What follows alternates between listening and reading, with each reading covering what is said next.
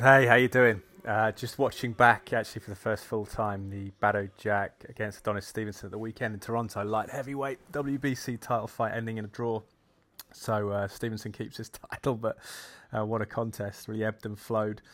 Stevenson came on strong middle rounds. Then Badou Jack had a big dominance, sort of 7-8-9, and then just it looked like Adonis Stevenson at the age of 40 was teetering that Father Time had kind of cooled time on him a little bit and looked gassed. He landed a huge left hand, I think, in the 10th body shot that doubled up Badou Jack, and that swung the ascendancy back his way. And then ultimately at the end, Badou Jack was kind of unleashing and recovered from that body shot and unleashed a furious flurry of shots, and that final bell just about. Adonis Stevenson just hung on, but kind of the abiding thing or the prevailing thing for me was, and I sort of sensed pre-fight that maybe it'd just be a simple question of energy, and that simple kind of aging process catching up with Adonis and Stevenson, similar to what we'd seen with David Haye. But it's interesting, his power seems to have stayed later into his 30s. Maybe it wasn't so much based on speed, but just pure raw power, which stays longer. But I think it's impressive that the guy, he was able to tactically not exert too much energy in the fight, controlled the middle of the ring for a long time, and to kind of come back in that 10th round against all the odds and unleash a shot like that was pretty formidable. And it kind of gets you thinking about a lot of these boxers, particularly even Tony Bellew against David Hayes. There's a sense that for all of us, we kind of build our skill set up through life and careers, and we have that time, and naturally kind of the aging process doesn't really affect us because we're not in a physical line of work per se that's draining us, that's a competitive edge. But it's kind of, you have to still work through the ranks. And a lot of these guys, a lot of these boxers kind of get their prominence and their profile. Look at Kovalev, but more actually Golovkin, thinking about that in his sort of mid-30s. Suddenly he comes to the fore and becomes known as this force. But if you think about it, the physicality is already ebbing then, post-30 really, in terms of his cells that are being formed, his cells that are dying, all that kind of stuff. The aging process kicks in as a pendulum swing around 30, you start to go away. Obviously, people can sustain that through nutrition, physiology, training, genetics helps. But it's kind of impressive that it's that kind of how long can you marry the physical stuff, keep that going, and then use the experience in your 30s and use the time as well to build the CV to get these shots. I mean, Badou Jack discovered, obviously, I think by Mayweather in fighting out of Sweden, got knocked out by Derek Edwards early 2014. But since then, it's been a 4-year incredible ride. And Badou Jack himself turns 35 at the end of this year. So it's fascinating that kind of these guys, coming to the fore at this stage of their career. And he's recently stepped up to light heavy, had that win over Nathan Cleverly, and it's kind of capitalising. And it's such a short window, isn't it, compared to the rest of us? And you think Adonis Stevenson's only fought twice before this. He's obviously got one defeat on his record, that Darnell Boone 2010. He got stopped in the second round, I believe. I think it was only an 8-rounder actually against Darnell Boone.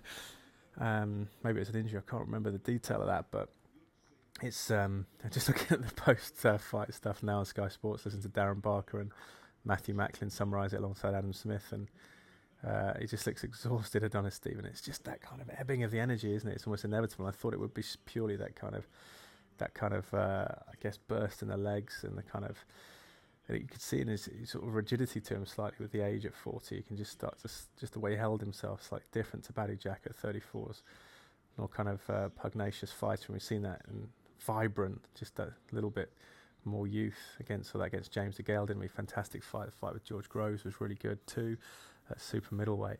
But it's interesting because I've actually had a few days off work. I'm a broadcaster in the UK, working on sports, predominantly Sky Sports News, and actually had a few days off, thankfully for work, kindly through kind of injury, I guess.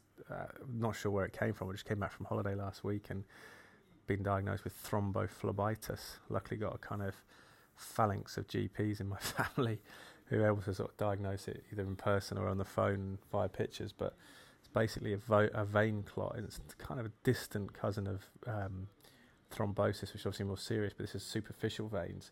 It's actually really painful at the back of my knee.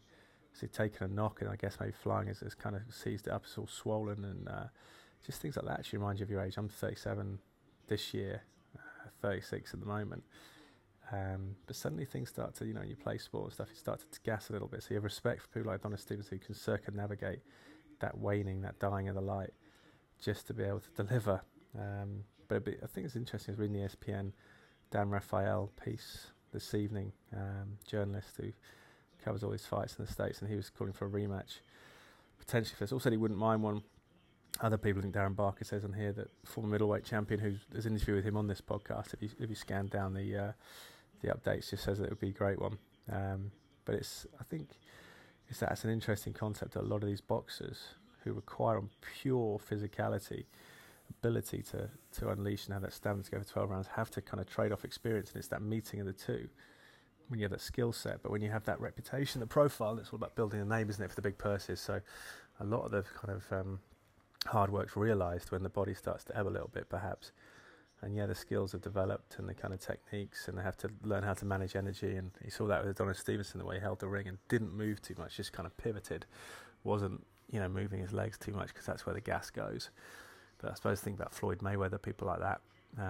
Despite a kind of prestigious career, Floyd Mayweather, was almost those big, ridiculous money was earned mid to late 30s, where it's a kind of psychological effort just to keep your body in shape, really, and fight off that natural degradation.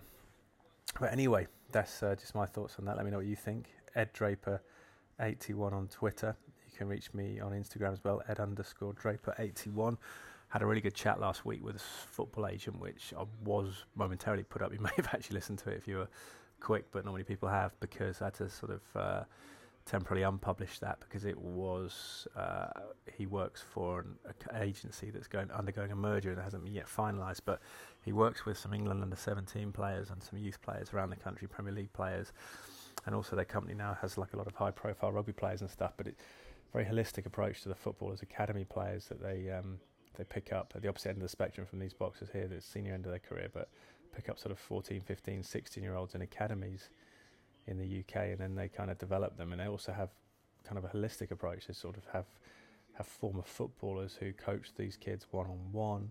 They have tutors who enhance their academic potential, because they are kind of conscious of the fact that if you don't make it to professional, you need something to fall back on, which I think is very ethical. And I think that's their calling card, or what they'd like to be known for, is that kind of approach, not as a kind of parasitic element, which a lot of agents are. They also look at psychology and mindset and training these kids up mentally to deal with failure and the knockbacks, and then potentially to kick on in the future as well. Just looking at Adonis Stevenson after the fight, wearing his regal crown, good old Superman.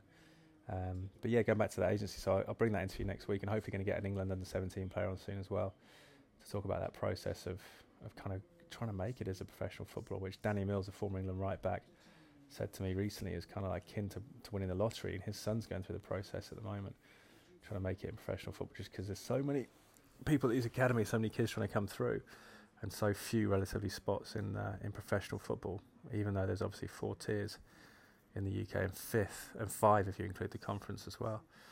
But it's a tough challenge. Everyone wants to live that dream, and the mentality and the kind of ability to deal with things psychologically can be pivotal, because so many have got comparable technical and physical skill sets. So it's going to be kind of cool to chat to that agent, or publish that agent's piece, and also talks about the influence of parents, and the best parents being those that just let their kids do it for fun and not as a kind of vicarious status symbol for themselves, as a way of kind of, or a financial money maker for themselves. It's interesting to hear tales of some parents who try and get holidays and things like that for their families, rather than actually focus on just giving their kids a good life, to balance them out from the football, focusing too much on it too intensely, maybe putting too much pressure on their children. But that's one to come. Anyway, guys, hope you're well. Do get in touch on social media. Love to hear from you. Think of delving into the world of Snapchat at some point as well.